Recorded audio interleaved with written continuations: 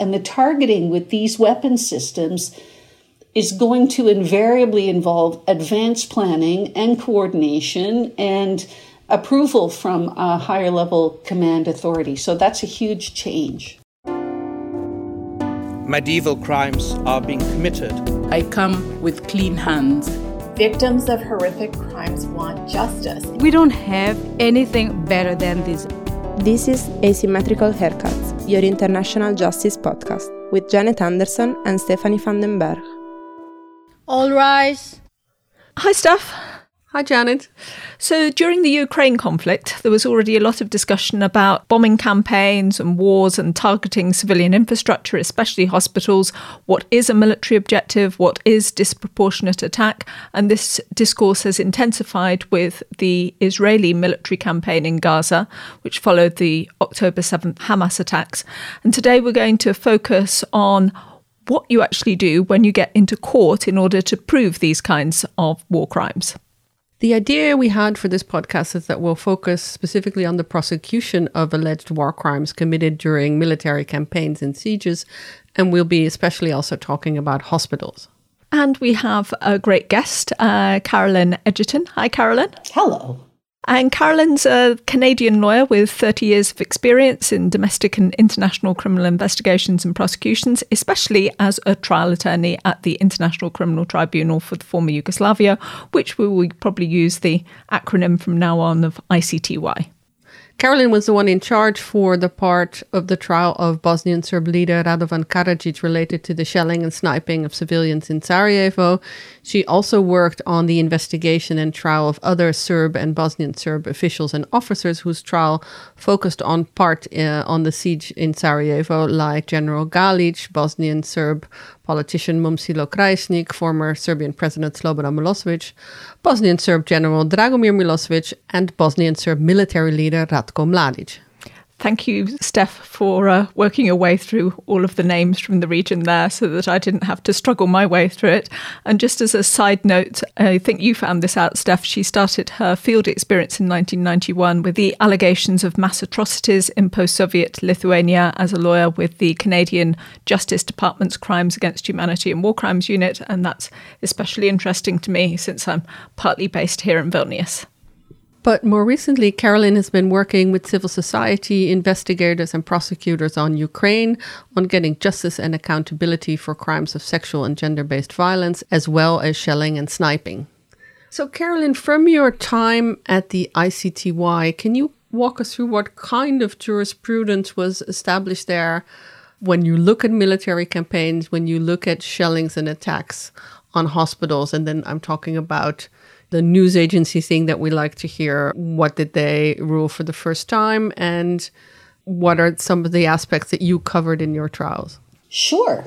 It's an interesting question because much of the jurisprudence, of course, involved the trial chambers looking to customary international law and international humanitarian law and applying their provisions to the facts in our cases. But there's a number of landmark findings, and in many ways, those findings in the specific areas that I think I wanted to talk about came to serve as some kind of a roadmap for us as prosecutors. So it started with the Galic case. So General Stanislav Galic was the second of three corps commanders, so a commander of the forces that encircled Sarajevo throughout the conflict.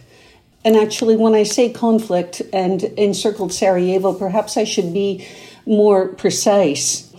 In the cases against General Galic, against General Dragomir Milosevic, the third Sarajevo-Romania Corps commander, and against Radovan Karadzic, former president of Republika Srpska, against Ratko Mladic, the head of the army of Republika Srpska. These cases all referred to the Sarajevo-Romania Corps campaign of shelling and sniping against civilians in Sarajevo. And in relation to those cases, the prosecution alleged the killing and wounding of thousands of civilians. So just in terms of landmarks, the Galic case was the first time terror had been charged as a war crime under the ICTY statute. When I talk about roadmaps, the trial chamber judgment in the Galich case did a number of things. It set the elements of the offense of attack on civilians in place, referring to indiscriminate attacks and disproportionate attacks, and it defined the test for proportionality. It also set the elements of the crime of terror in place. Carolyn, I'm just going to break in here because I realized with my obsession with the former Yugoslavia, I didn't think to put in one of those Reuters paragraphs with everything about the Bosnian War. So just for our listeners who haven't followed that, we're talking about the war in Bosnia after the breakup of the former Yugoslavia. It's from 1992 to 95. And during that war, there was a period of, I believe, 33 months that Sarajevo was under siege. Sarajevo is a city that sits in a bit of a valley, and they were surrounded by mountains, and Sarajevans, and the city was in the valley, and the Bosnian Serb army, known as the Sarajevo Romania Corps, was in the mountains sniping down at the citizens below. And there you have the famous pictures of Sniper Alley with people running to cross the streets not to be shot. And those are some of the most enduring images of the Bosnian War. And that was one of the cases that was really emblematic for the ICTY. There's a couple of particularly bad episodes in the Bosnian War. There are the camps. There is basically the siege of Sarajevo, and then you have the Srebrenica genocide. So this is really, really emblematic. So I wanted to give a bit of that background very briefly, very news agency style, and now we'll go back to Janet. Yeah, I just wanted to pick up on some of the decisions that were made, just because there's this huge discourse that I'm reading at the moment about disproportionality, about targeting when it comes to bombing. And of course, later, I think maybe we'll delve a little bit more into protected spaces like hospitals, which is the big issue, just as we're recording this on Friday, the 17th of November. But can you very basically lay out what kinds of decisions did the ICTY come out with on how to assess disproportionality? What are the things that I should be thinking of now when I'm reading about what's happening in both Ukraine and Palestine? So if you want me to speak specifically about proportionality, I'll be very happy to. And I think it will lead quite naturally to the issue that you highlighted about or regarding attacks on hospitals.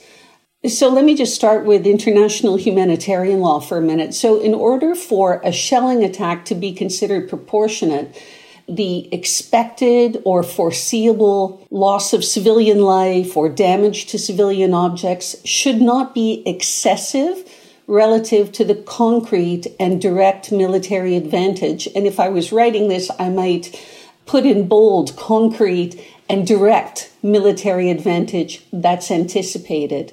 And if that anticipated harm is excessive, and just a nota bene in there, the Rome Statute calls for that anticipated harm to be clearly excessive. But if that anticipated harm is excessive, the principle of proportionality actually calls for the attack to be cancelled or suspended, among other things. Now, in Galich, assessing proportionality, the Galich trial chamber said that it was necessary to kind of examine whether a well-informed person in the circumstances of the attacker, or in judgment language, the actual perpetrator, making reasonable use of the information available to them at that time, could have expected excessive civilian casualties to result from the attack. But here's the thing. The guidance of the Galich trial chamber is very useful, but measuring what might be considered excessive is somewhat more difficult. It depends on, of course, the circumstances, but if we were to ask an academic, a military commander, or someone who works at the ICRC, or me, about the interpretation of excessive, I think we'd probably get 3 different answers, because I'm not sure, but I think sometimes the proportionality test, or proportionality, I think, implies a value judgment if we are not careful.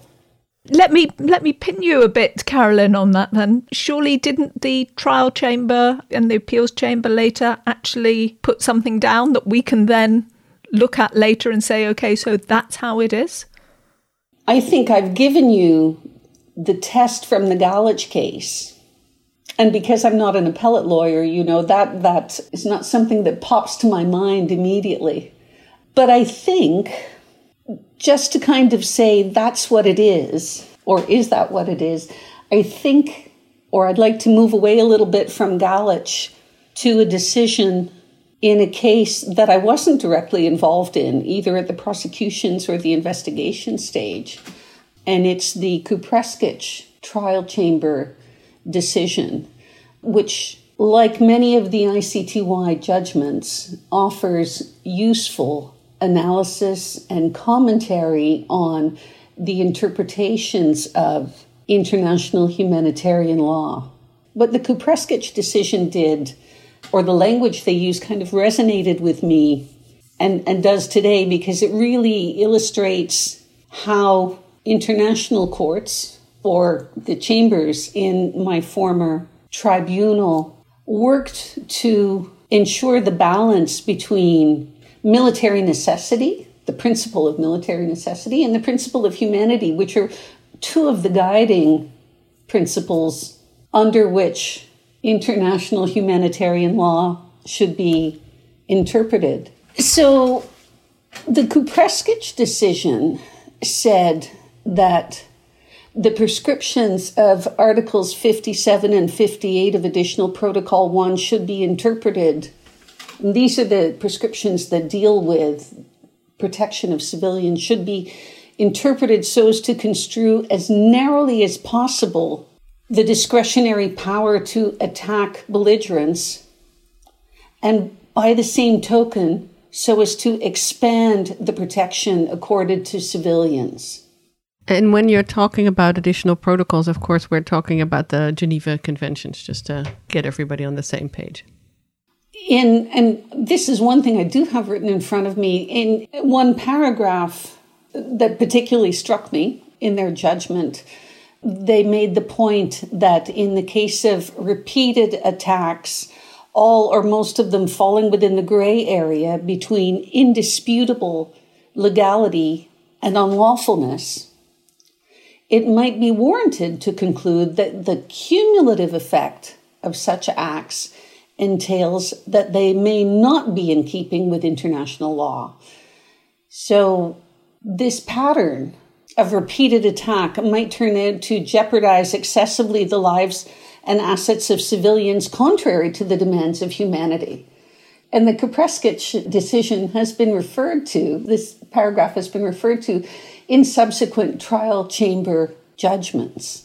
When we're speaking about proportionality, the Kupreskich decision really stresses the importance of weighing the humanitarian consequences of an attack, and says, I think, that repeated use of the same weapon or the same kind of attack in a certain situation may be found unlawful. So they take the question of proportionality, they examine the question of proportionality from a humanitarian point of view.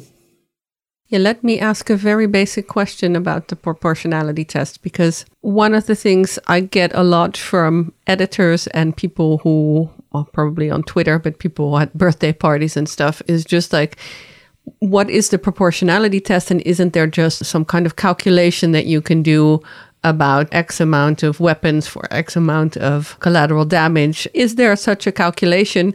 And if there isn't a calculation, but it's on a case by case, who makes it and what is their basis? Is it what a judge thinks it's proportional, or what a judge thinks that a military commander should think is proportional? The proportionality test is really simply, I think, a kind of a three-stage process. A commander should ask themselves whether the object in question, by its nature, its purpose, its location, or its use, makes an effective contribution to military action, right? So if the answer is yes, the next question would be, whether it's total or partial destruction, its neutralization, etc., would confer a definite, a concrete and direct military advantage.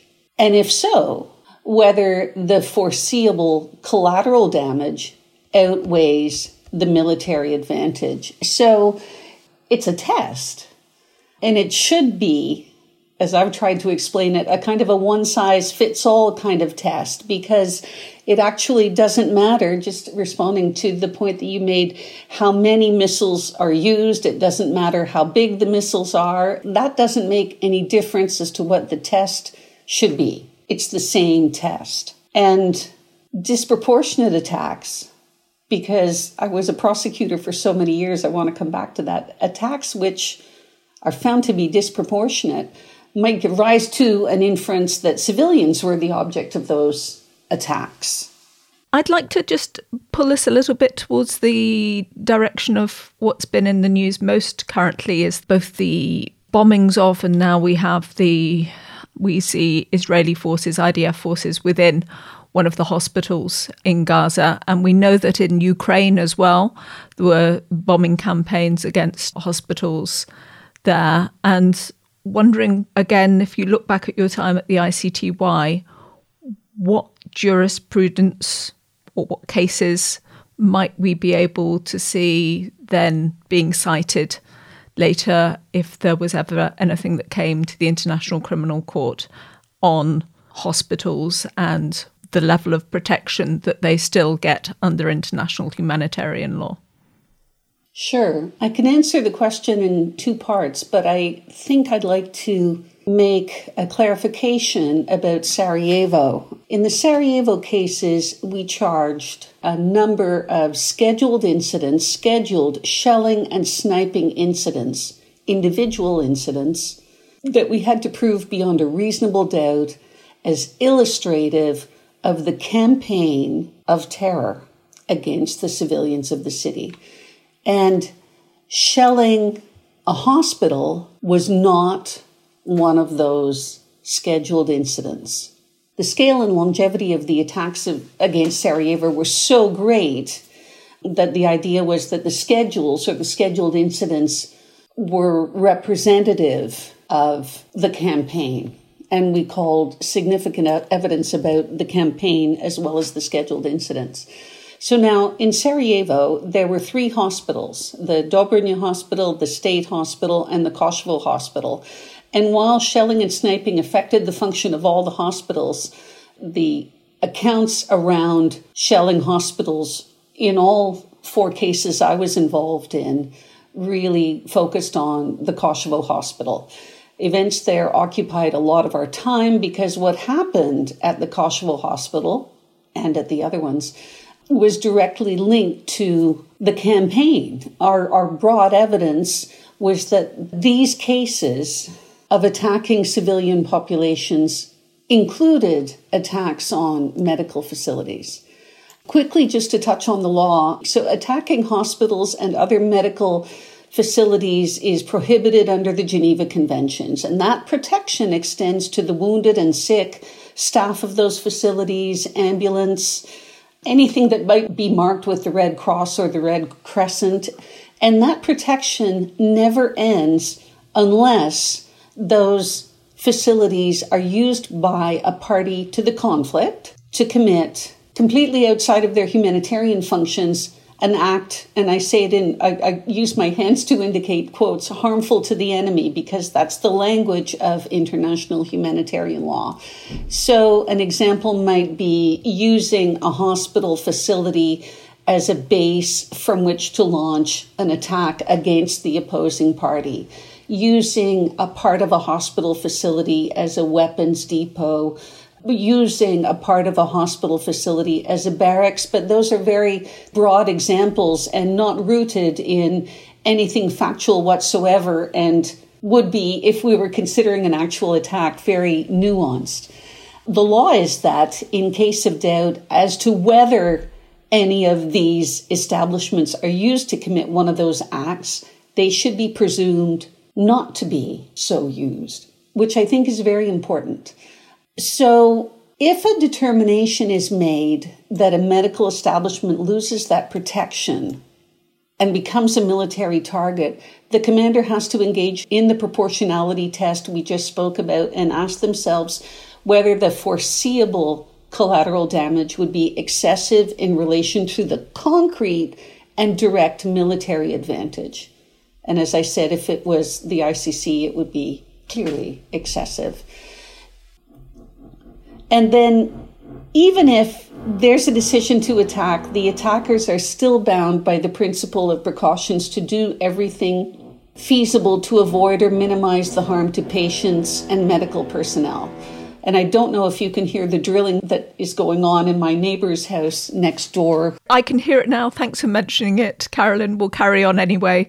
Sorry, listeners. There we go. It's what happens.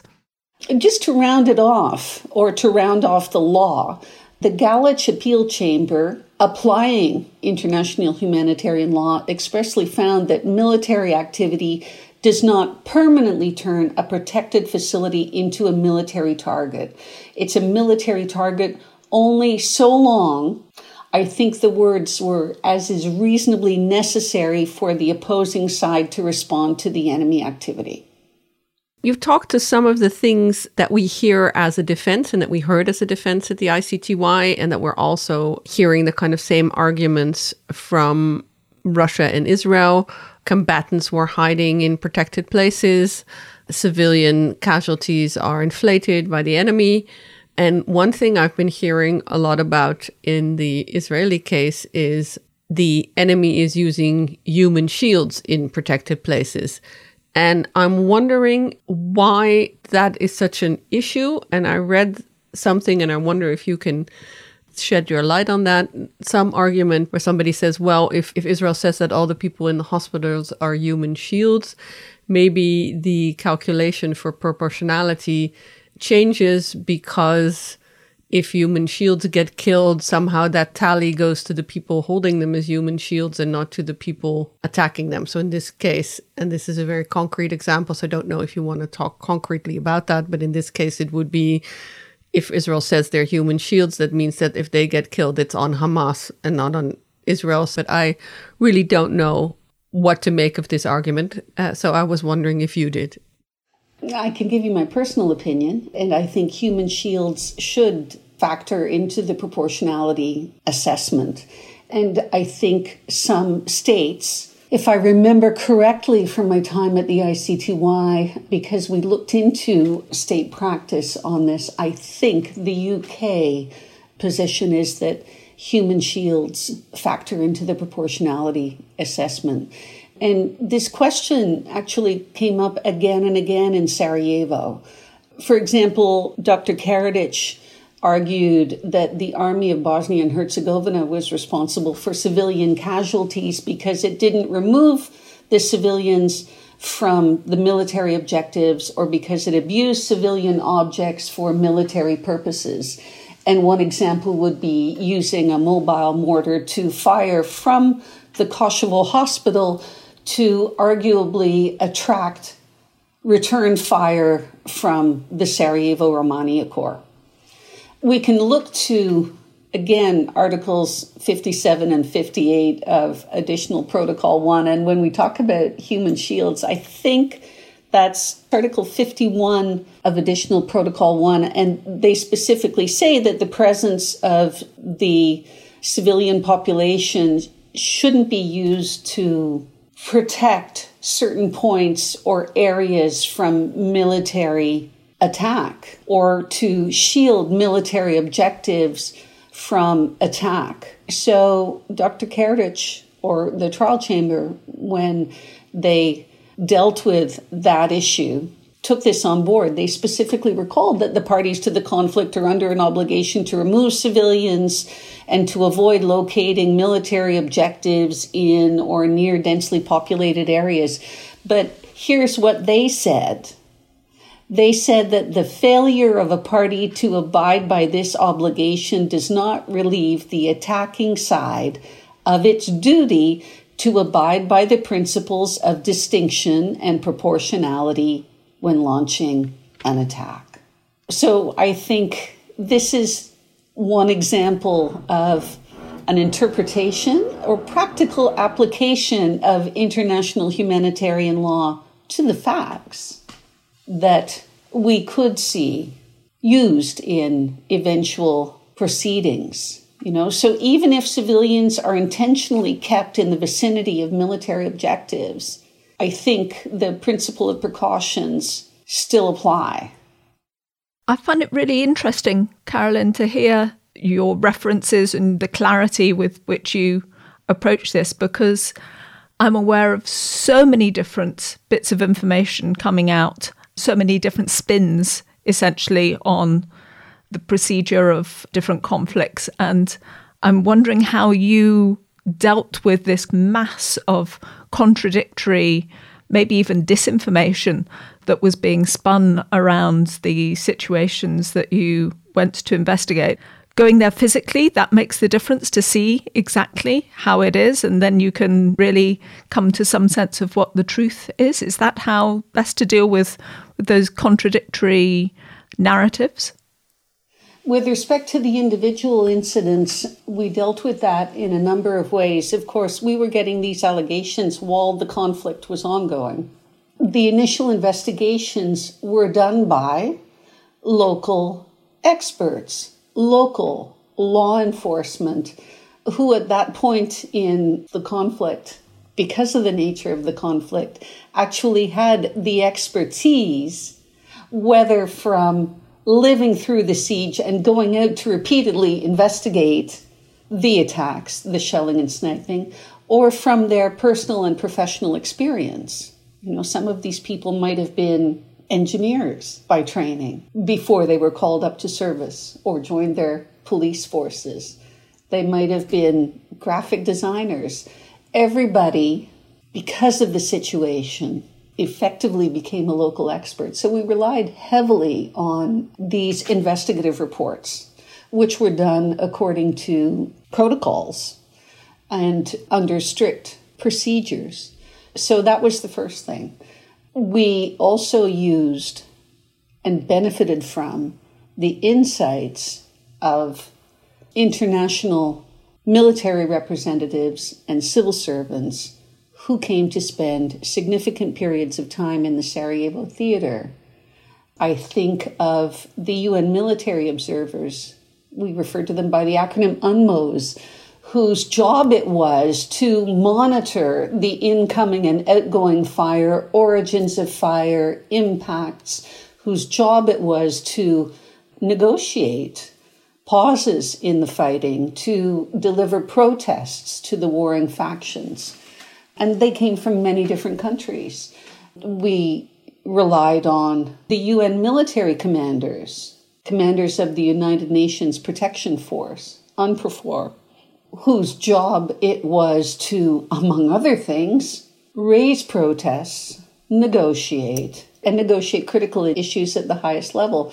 We relied on civilian representatives, as I mentioned, political affairs officers at different levels who dealt with the same issues in their own way. And these people were stationed in Sarajevo for lengthy periods of time. So they were effectively our eyes and ears. So we overlaid the material related to the individual incidents with the more general information about the campaign that we got from these sources. Eventually, of course, after the ceasefire, we traveled to Sarajevo and were able to visit all the different locations that were relevant to our prosecution of the individual scheduled incidents. Sometimes we visited them with the victims who had survived. And there we learned about things like origin of fire. We learned about, and we asked about, we collected evidence about the location of the incident. Was it a military target? We had to ask ourselves that. Was it a military objective? What was hit? Just to give you an example, what was hit? Was it a weapons store, a military dispatch post, a kitchen that prepared food for local units? Was it an apartment with a sniper post on one of the upper floors? One of the scheduled incidents referred to a football game that was targeted with mortars while the game was in full swing? Was it a water line? Was it a center for the distribution of humanitarian aid, a school, a funeral? But every single one of those doesn't give you a black and white answer, does it? If it's a funeral, who was there? If it's a school, was it operating as a school at the time? Where were classes being held? Where was it? Was the location impacted near any military object or military location? If so, how far away was it? Was there any evidence of military activity, operations, personnel, or assets at that location at the time of the incident, immediately before, or immediately after? Were civilians present? Just referring to the football game. Can we estimate how many? What were they doing at the time? Do we know their ages? How were they dressed? It makes me think of one of the scheduled incidents involving killing and injuring children who were playing in the snow in an area surrounded by high-rise apartment buildings.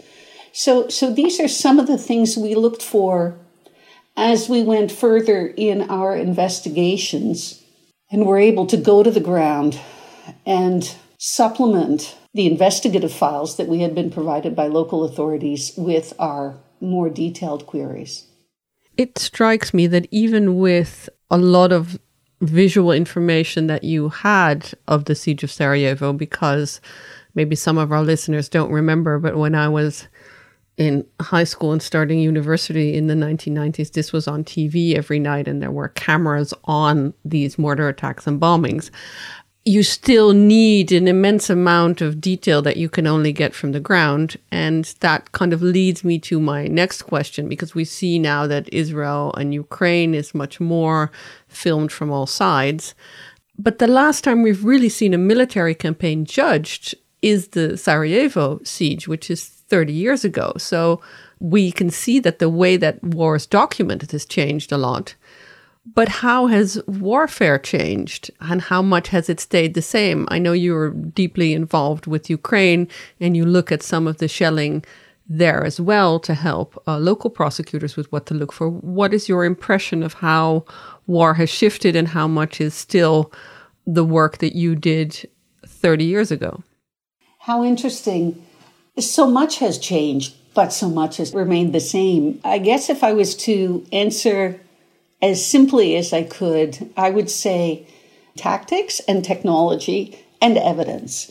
The tactics, when we're talking about the use of explosive weapon systems with this wide destructive radius in populated areas, are the same. We saw this in Sarajevo with these modified air bombs, which were used against areas of the encircled city and elsewhere in 1995. And just by way of an explanation, these modified air bombs were exactly that, bombs that would have been fired or dropped from an airplane that were modified to be fired from a ground rocket launcher attached to 4 rockets, any one of which might have fizzled out at any point in time before impacting a target. So we see these explosive weapons with wide destructive radius being used in populated areas in Ukraine and in Gaza as well. So tactics, the same. But when we talk about technology, the array of high-powered weapons with huge payloads of explosive power that's been developed since the war in Bosnia and Herzegovina and being used, just for example, against Ukraine is vast. I can't remember all of them, but if you were even to go online, there's any number of websites that would list the different types of weapons that might have been used against Ukraine in specific attacks. And I can just from my own experience give you a couple of small examples.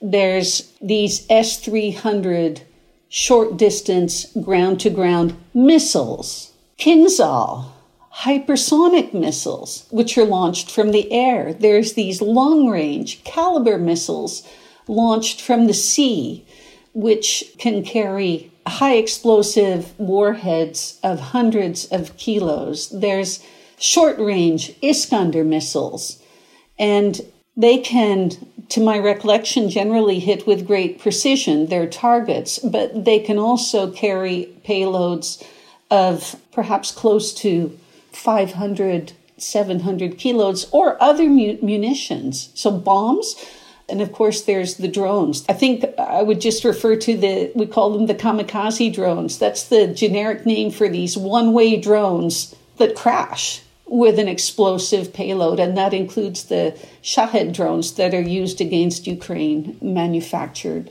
by Iran. So there's the technology that's changed, and the targeting with these weapon systems is going to invariably involve advanced planning and coordination and approval from a higher level command authority. So that's a huge change. I'm just talking about a drop in the bucket. I think what's also changed is the nature and volume of the evidence, because while I sit and think that the scale of the harm surrounded Sarajevo is massive, this has been dwarfed in many ways by the scale of the harm in Ukraine and in Gaza. And related to that, the volume of evidence, and when we're talking about shelling, generally related to the impact, the effects of the attack, is massive. Talking about technology again, access to the internet, social media, and even the dark web has completely changed the game. That technology is something that the international accountability mechanisms are racing to keep up with. You know, thousands, just to talk about open source information, there's literally thousands of volunteers, but also reputable organizations like Bellingcat who are involved in documenting, analysis, verifying attacks against civilians. A challenge around that is how to authenticate that material to a standard that could potentially be used in courts.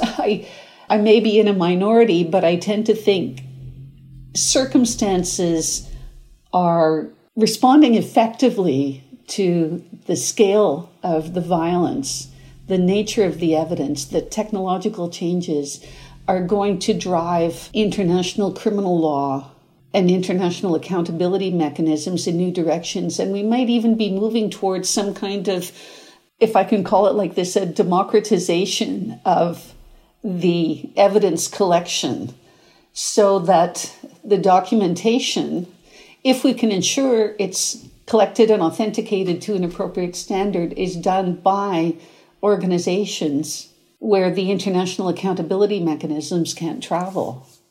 I think you've set our agenda again, Carolyn, for another whole series of podcasts, because I know that we need to look at how investigations are changing, need to change. But I think for this podcast, we've only got enough time to probably fit in the questions we've had so far. As you know, we always podcasts with some regular questions. I'm wondering how appropriate they are for you. So one of them is whether there's anything more that we should have asked you that we didn't get round to asking you. And I have the feeling that that's a Pandora's box. So I'm going to say no to that one. Then second one is there a specific court case that you always teach, always talk about, always kind of refer back to, that kind of become one of your faves? Or is it what we've already covered on the podcast?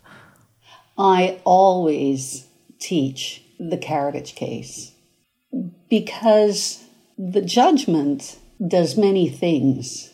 While it's not the objective of international criminal law, I think that the judgment represents the most comprehensive historical record to date of particularly the situation in and around Sarajevo.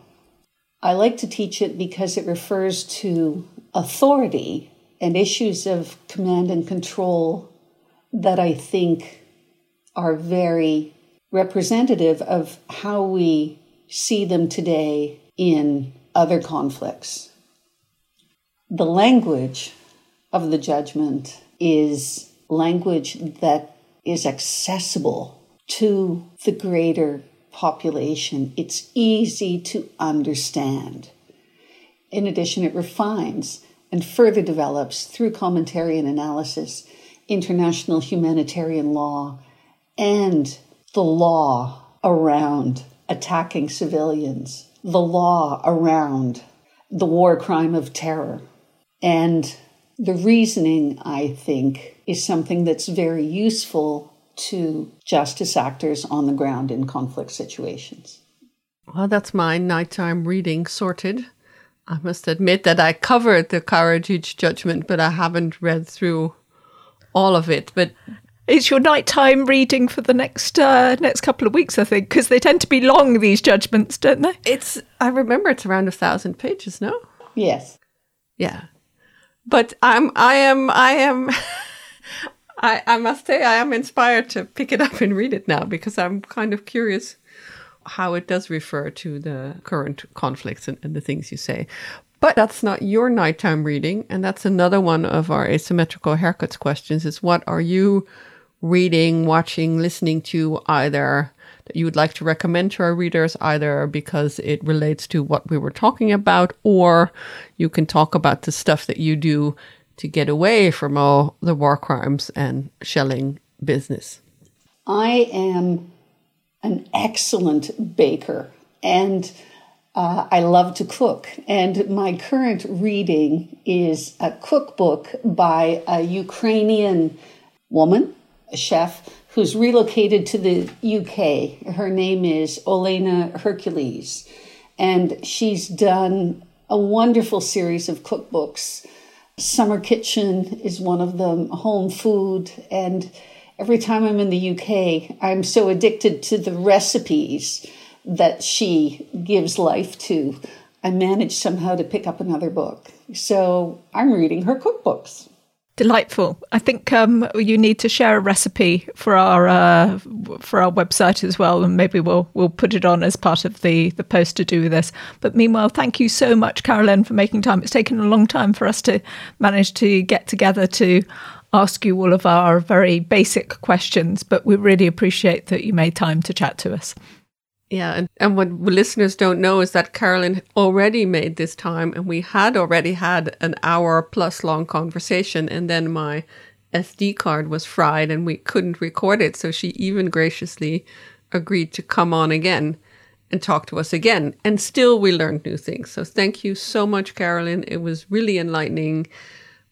This gives me a kind of hope and support for whenever I get with editors' questions about what is a war crime and why does international law say that. I can listen to the podcast. Listen to the podcast, yes. Great. Thank you, Carolyn. Happy to have been of help. Thank you very much. This was Asymmetrical Haircuts, your international justice podcast, created and presented by Janet Anderson and Stephanie van den Berg.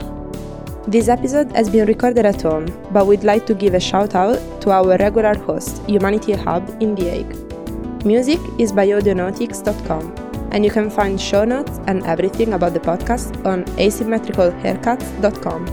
This show is available on every major podcast service, so please subscribe, give us a rating, and spread the word.